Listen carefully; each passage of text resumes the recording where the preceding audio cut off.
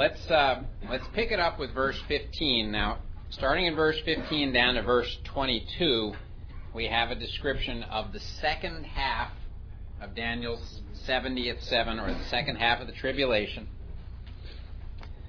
If we flip back to Daniel chapter 9 and read verse 27, it says, "Then he shall confirm a covenant with the many for 1 week, or 1/7, but in the middle of that week he shall bring an end to sacrifice and offering, and on the wing of abominations shall be one who makes desolate, even until the consummation which is determined is poured out on the desolate."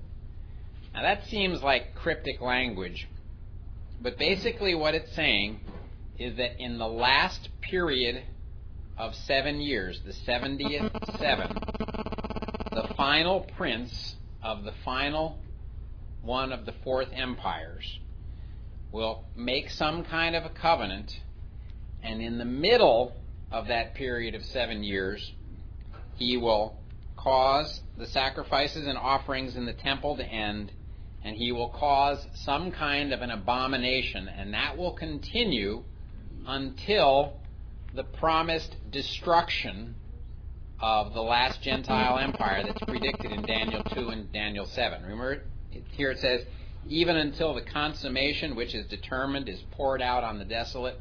It's saying even until the predicted judgment of God is poured out on this last ruler and this last stage of the fourth empire. Okay? Now going back to Daniel chapter 24, let's pick it up with verse 15. "Therefore, when you see the abomination of desolation spoken of by Daniel the prophet standing in the holy place," whoever reads, let him understand, "then let those who are in Judea flee to the mountains." Now please flip forward in your Bible to 1 Thessalonians chapter 2.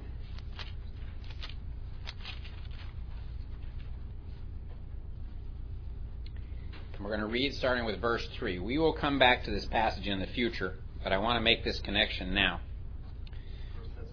2 Thessalonians chapter 2. 2 Thessalonians chapter 2. Thank you, Bob. You knew I was going to the wrong place. No, I didn't. Okay.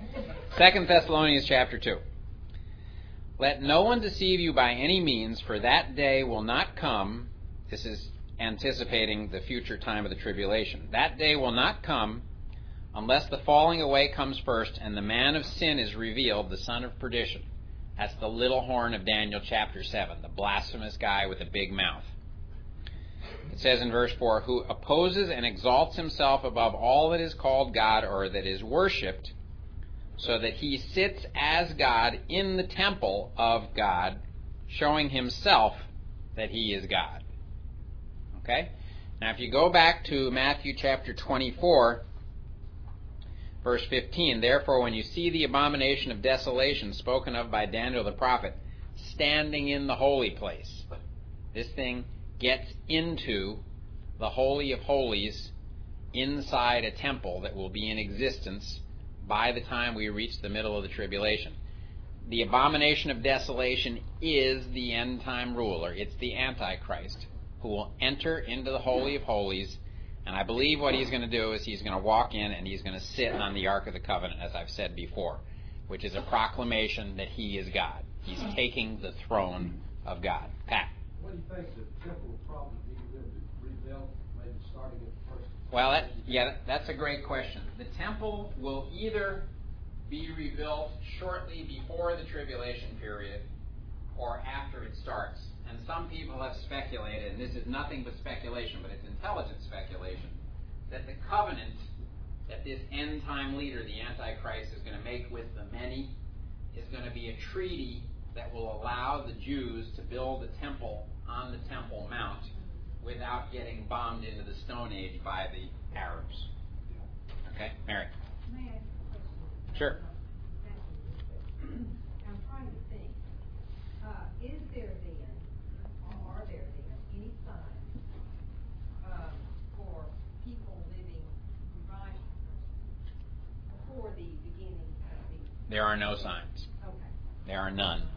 So, Okay. in other words, we're not And going to see anything. there will be nothing. Let me put it this way: there's nothing laid out in Scripture that would allow us to know with certainty that we are approaching the time of the tribulation. Bruce. Well, by that same count, we could have the temple being rebuilt tomorrow, and tribulation starts 1,000 years from now. Sure. Or we could have the temple rebuilt and have it destroyed and have another one. Right. Yeah. See, there could be a lot of cycles. There could be a lot of false starts. And there have been other people in earlier times in history who were sure that they saw the Antichrist coming. Napoleon, Stalin, Hitler. On the same count, until 1948, until Israel actually possessed that land again, it would be tough to have had those events happen as well. Well, it would be tough, but not impossible. Hold that thought, because we'll need to discuss 1948 when we get a little further, and I hope we'll get there tonight. Okay? All right. Well, the point of this discussion: let those who are in Judea flee to the mountains, and he goes down all the way to verse 20 and says, "Pray that your flight may not be in winter or on the Sabbath." You don't want it to be in winter because it's hard to run away in winter. It's cold. You don't want it to be on the Sabbath because if you're a serious Jew, you don't want to go very far on the Sabbath. Verse 21, reason is, for then there will be great tribulation, great trouble, such as has not been seen since the beginning of the world until this time, no, nor ever shall be. The events of this time period, which Jesus is predicting, are going to be worse than anything that ever happened before it or anything that will ever happen after it. And he says in verse 22, unless those days were shortened, no flesh would be saved, but for the elect's sake, those days will be shortened. In other words, if they continued on indefinitely, the entire human race would be exterminated, but God will make sure that that doesn't happen. Okay? Well, that's the description of the period called the Great Tribulation. Notice that it began with the abomination of desolation, and it goes up to the end of the tribulation.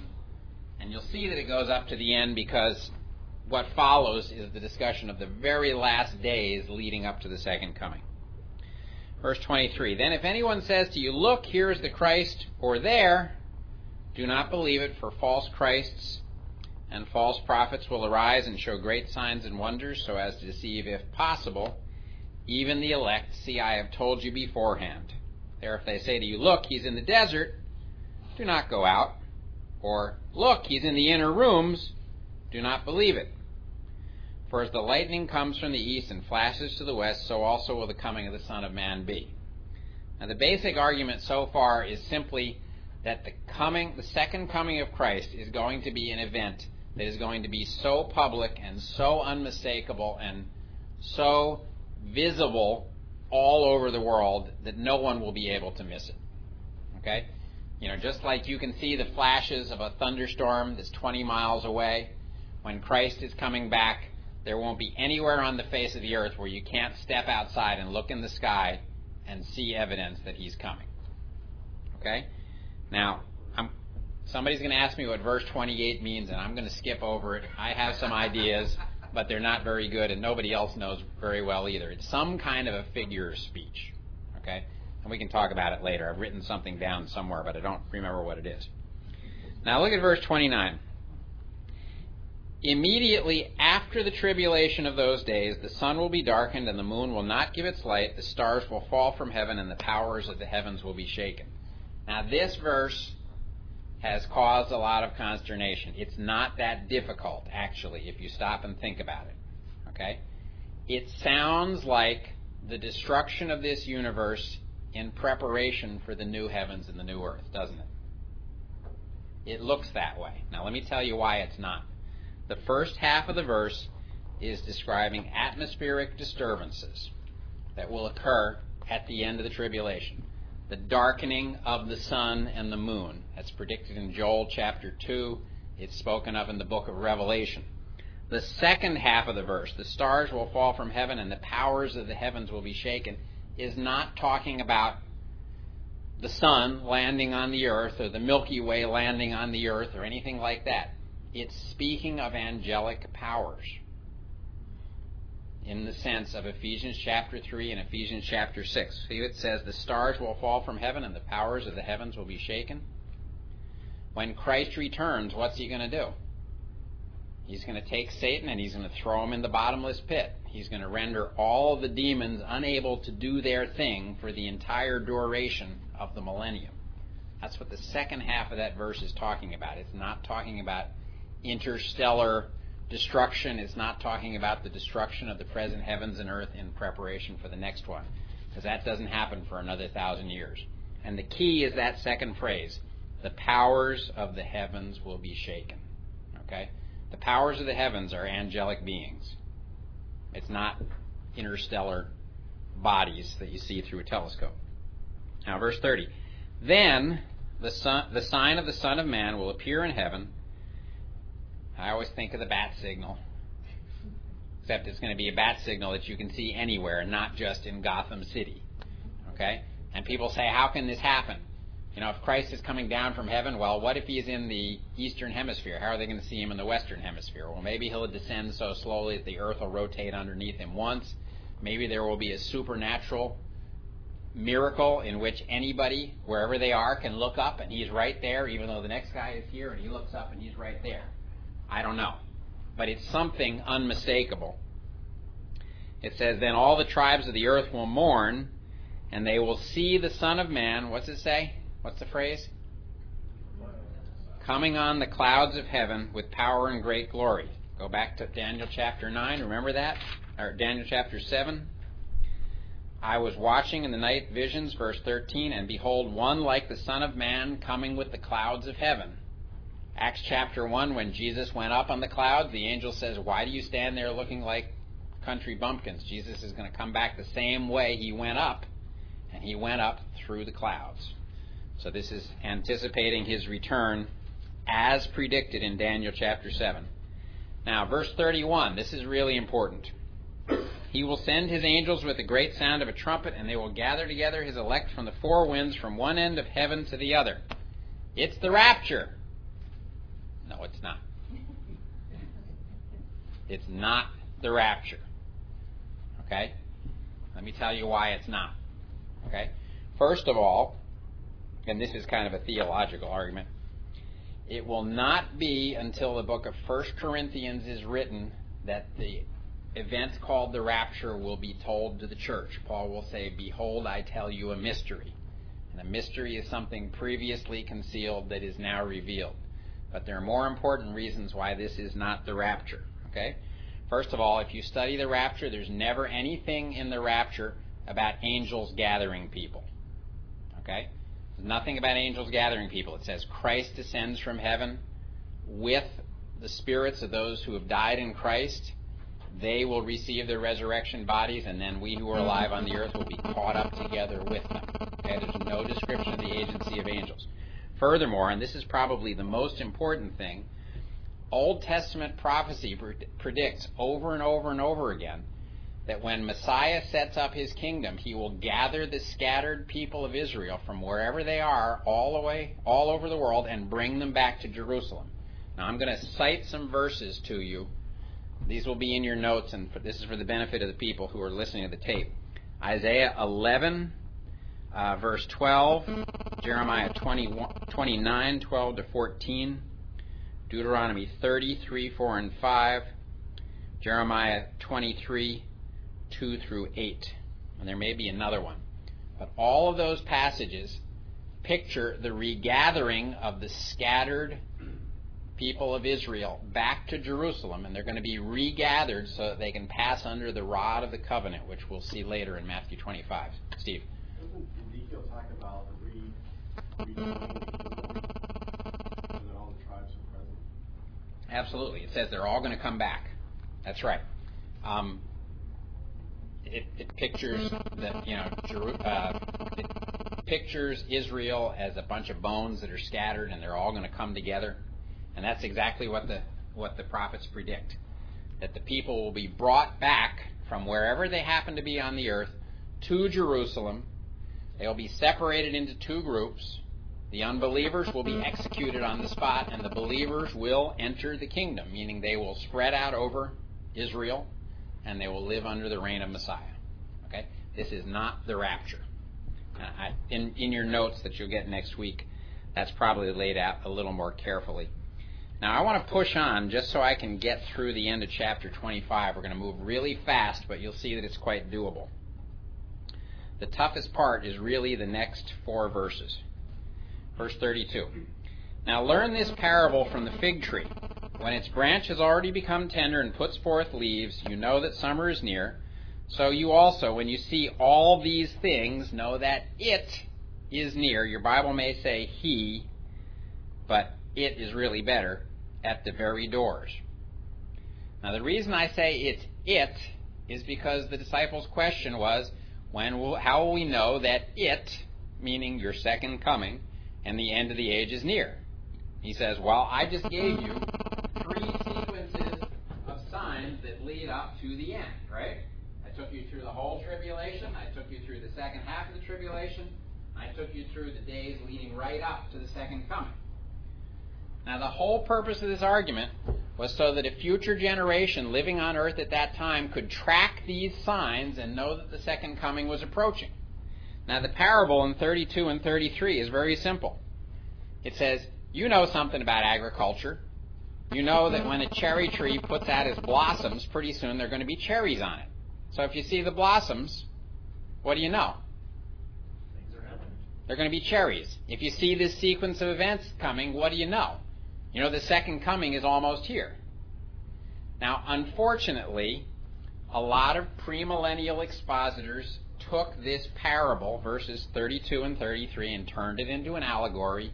And they said that the fig tree represents Jerusalem, and 1948 represents the budding of the tree. And within one generation, we'll get to that in the next 2 verses, or in the next verse, within one generation of 1948, the rapture must occur, or the second coming must occur. Look at verse 34. Assuredly, I say to you, this generation will by no means pass away until all things are fulfilled. They took verses 32 and 33, turned them into an allegory, attached verse 34 to them, and said, within one generation of 1948, Christ will come back. Or in some cases, they argued the rapture would happen. So in 1968, there were all kinds of evangelical Christians expecting the rapture. Didn't happen. 1978, they were waiting again. Didn't happen. From then on, it's mostly kooks. In 1988, there were a bunch of Korean believers who thought that the rapture was going to happen. 1998, again. Now, what's wrong with that is that verses 32 and 33 are not an allegory. They have nothing to do with the birth of the modern nation of Israel. The modern nation of Israel could get pushed into the Mediterranean Ocean, and we could wait another 1,000 years until the events that are predicted here actually unwind. I doubt it's going to happen, but it could happen. Okay? And furthermore, verse 34 is not linked to verses 32 and 33 in such a way to say that when the modern state of Israel occurs, the rapture has to happen within a generation. And people said, well, a generation is 20 years. That didn't work. Must be 30 years. That didn't work. 40 years? That's getting pretty long. 50 years? Doesn't make sense. What verse 34 is about is what verse 22 is about. Take a look at that. What does verse 22 say? Unless those days were shortened, no flesh would be saved. But for the elect's sake, those days will be shortened.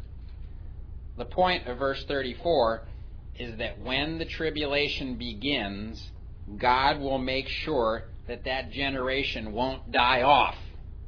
They will survive to the end, and the events that must come at the end of this period will be fulfilled. Can you see it? Can you see it? This generation will by no means pass away until all these things are fulfilled. God will not let the tribulation generation die off. Everything will happen exactly as it's laid out. Now, verse 35, heaven and earth will pass away, but my words will by no means pass away. That's Jesus' way of saying it's going to happen the way I say it's going to happen. Now you flip over immediately to verse 36, which we just looked at. If you read verse 36 after reading 32 through 35, it reads very differently, doesn't it? Verse 36, of that day and hour no one knows. The point is not this event of which I'm speaking is unpredictable. The second coming is highly predictable. It's predictable for those who live to see these signs unfolding. All he's saying is, while you can look at the sequence that leads up to the end, I've told you what the sequence is, don't think that you can predict the date down to the day and hour.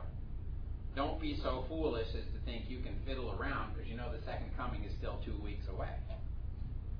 And then what's he going to say after this? He's going to say, a smart person who knows that I'm coming back is going to do what? He's going to what? Be prepared. Okay? Be prepared by what? By serving the master faithfully until he gets back. Okay? I misunderstood one thing, David. Okay, what did I do wrong? No, you didn't do anything wrong. You said 36 seemed like it was out of place. No, I don't think... I said that when people yank it out of place... Oh, okay, and use it to argue that the rapture is unpredictable, they've butchered the argument. Because the entire argument of the chapter is, they said, how will we know when this thing is going to happen? And Jesus tells them 3 ways to know when it's going to happen. So the point... No, I don't want to do that. So the point of verse 36 is, you'll know when it's coming, but don't be so foolish as to think you can predict it to the day and the hour. And the reason he doesn't want them to think that is that he doesn't want them to be lazy or think, well, I'll get saved tomorrow because I know Jesus isn't going to be back today. Now, that would just be stupid. Now, as Bruce noted, the Lord now moves on to the discussion of the days of Noah. And we need to look at this because this is also often argued to be a description of the rapture, but it's not. Verse 37, as the days of Noah were, so also will the coming of the Son of Man be. For as in the days before the flood they were eating and drinking, marrying and giving in marriage, until the day that Noah entered the ark and did not know until the flood came and took them all away, so also will the coming of the Son of Man be. Now in context, the coming of the Son of Man is the second coming, right? It's not the rapture. Now look what he says. Then 2 men will be in the field, one will be taken and the other left. 2 women will be grinding at the mill, one will be taken and the other left. Now, a lot of people look at verses 40 and 41 and they say it's describing the rapture. Because some will be taken and others will be left. What's that? I've always been taught that. I know. It's very common. But look at it. In the description of the days of Noah, who were the ones who got taken? It's the unbelievers who get taken away by the flood and they drown. They're not the ones who get rescued. They're the ones who get killed. Okay? This isn't about the rapture. This is about the judgments that will occur immediately after Christ returns. And his point is, you don't want to be one of the fools who thinks that everything's going to keep on going like it was. You want to be one of the ones, if you happen to be on earth during that generation, who sees the sequence of signs unfolding and says, the Lord is coming back, I want to get right with the Lord, and I want to serve him until he gets here. Because if you're not, you're going to be one of the ones who gets taken in judgment. Mary? One thing that's always interesting is the mention of Noah. And the fact that they were eating and drinking and marrying. And Sure. The impression of just sort of life. Everything's going on as normal. And I've always And- thought about the time of sorrow. Right. Being, How can that describe this time period? well, even Sure. Or even this time period. that's supposed to Sure. be, I mean, all of Okay. I'll answer that question for you. It's a great question for those of you who are listening on the tape. The question is, in the days of Noah, people were acting like everything was normal, marrying, giving in marriage, etc. Jesus seems to be picturing the same thing occurring all the way up to the time of his second coming, but we know that the 7-year tribulation is going to be a time of calamity and suffering and hardship on earth. The answer is that there will at least be a class of people on earth during the tribulation who are living high on the hog and doing better than they ever did before. If you read Revelation chapter 18, which describes what's called Babylon the Great, I think it is, it's a description of the commercial system that exists during the second half of the tribulation, a system that is made very powerful by Antichrist's insistence that everybody take the mark of the beast and nobody can do business unless they take the mark of the beast and bow to him, it will put enormous power in the hands of the few who follow him and serve him. Actually, it's not going to be a few, it's going to be a lot. And those people are going to be filthy rich. They're going to have every pleasure, every delight that they want. Human slavery is going to be common. And those people, when God destroys their system right before the second coming, they're not going to be wailing saying, oh no, God is coming for us. They're going to be saying, oh no, my portfolio just went down the drain. And you can actually read that in Revelation 18. Those guys are the ones who shorted the stocks. That's right. That's right. So Mary, to answer your question, there will be many on earth, even during this time, who, because of their association with Antichrist, think of a corrupt government and the people who participate in it, who are going to be doing very, very well. And I won't say any more than that. Okay. So, Jesus says in verse 42, watch therefore, for you do not know what hour your Lord is coming, or what day, depending on what your text says. But know this, that if the master of the house had known what hour the thief would come, he would have watched and not allowed his house to be broken into. Therefore you also be ready, for the Son of Man is coming at an hour when you do not expect him. Now again, he's not saying that it's not predictable. He's saying that it's not exactly predictable. And the point is that if you happen to be on earth during this time period, and none of us will, if our belief that the rapture comes first is true, but if you happen to be one of those people who get saved after the rapture, then you'd be an utter fool to do anything but get right with God through faith in Jesus Christ and furiously begin to serve him, because he's about to come back and he will judge you when he gets back. Okay? Now, we're not going to get to the sheep and the goats judgment, but let me talk very quickly. We've got 3 minutes left, and that will be enough. We've got 3 parables here. The first parable is verse 45 down through 51, the parable of the faithful servant and the evil servant. The point of that parable is simply that a smart servant will serve his master continuously because he knows he's coming back, and he knows he may not know exactly when he's coming back. Only a fool says, well, I'm going to party for the next week because the master's not due back until 2 weeks, because he might show up early. Okay, that's the point of that parable. Then we have the parable of the wise and foolish virgins in chapter 25, verses 1 through 13. The basic purpose of that parable is to argue even those who long for the return of Christ can flub up by not being continuously ready. Now, I wouldn't push it any farther than that. I think both sets of virgins are ones who are anticipating his coming, but one set of virgins is diligently making sure that they're ready day or night, and the other set is kind of, being lazy. And Jesus says, you don't want to be one of the lazy ones. And we don't need to push this any further and say that the ones who are being lazy are going to go to hell or anything like that, because it's a parable, and that's not what it teaches. It just illustrates the point that if you're anticipating the master, you want to be among those who are making the effort to be ready day and night all the time. Okay? It's kind of like when I worked on an island off the coast of New Hampshire, 7 miles off the coast. We had to be our own fire department because we had a 4-story Victorian hotel that was made out of nothing but wood. And we had fire drills in the middle of the night, and it was my job to call them. And everybody would complain. But one night, somebody threw a cigarette butt in a trash can, and fortunately, there was a patrol out that saw it, and we got the crew out, and we stopped the hotel from burning down. The only way you can do that is to be ready all the time. And that's kind of the point that's being made here. The parable of the talents, I think the point of that parable is that if you are a servant of the Messiah, and this could apply to us, and he entrusts you with something, you should be a good steward of it, because the reward that he will give you when he comes back depends on how good a steward you are of what he's given to you.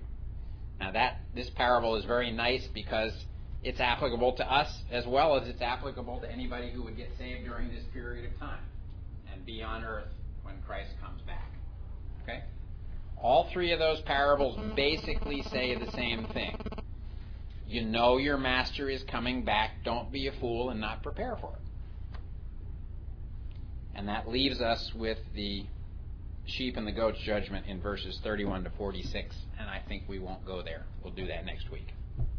Okay? Questions? It's a lot of material, isn't it? But this, Just turn on the ear of a lot of things I've been taught. well, and Bob, if I'm giving the impression that I think I'm the smart guy and I've overturned all the theories of other people, don't get that. Some of it I'm still questioning. Well, but what I'm trying to say is this.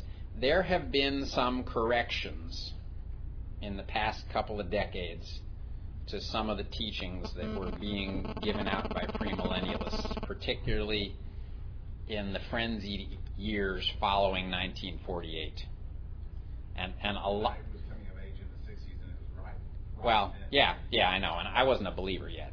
So that stuff is mostly, I only know it from what I hear. But a consistent understanding of the teachings of Scripture on the rapture in particular strongly suggests that we shouldn't be seeing it here. And I think reading this in context, particularly with the stuff that we've looked at in the Old Testament, shows that everything that's here can be understood within a premillennial scheme based on the Old Testament without the hypothesis of the rapture, with no difficulty. And I think if you go back and study, you'll see that it really works better that way. The problem is, if you try to read the rapture into this, you create more problems than you solve. And I don't think it's there. Okay, Mary? Let me say this, for us, for believers now, Mm-hmm. and our anticipation is rapture, though we apparently have no sign of that approaching, That's right. but because it could happen anytime we It could happen before we get out of this room tonight, couldn't it? then that's our anticipation. Yes.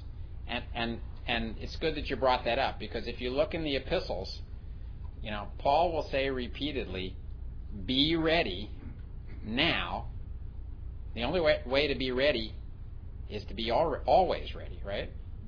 So the fact that we're not going to live during this future time period does not in any way remove our motivation to serve Christ in a godly way, because we're building up eternal reward. Every day that we are on earth is an opportunity to serve Him and glorify Him.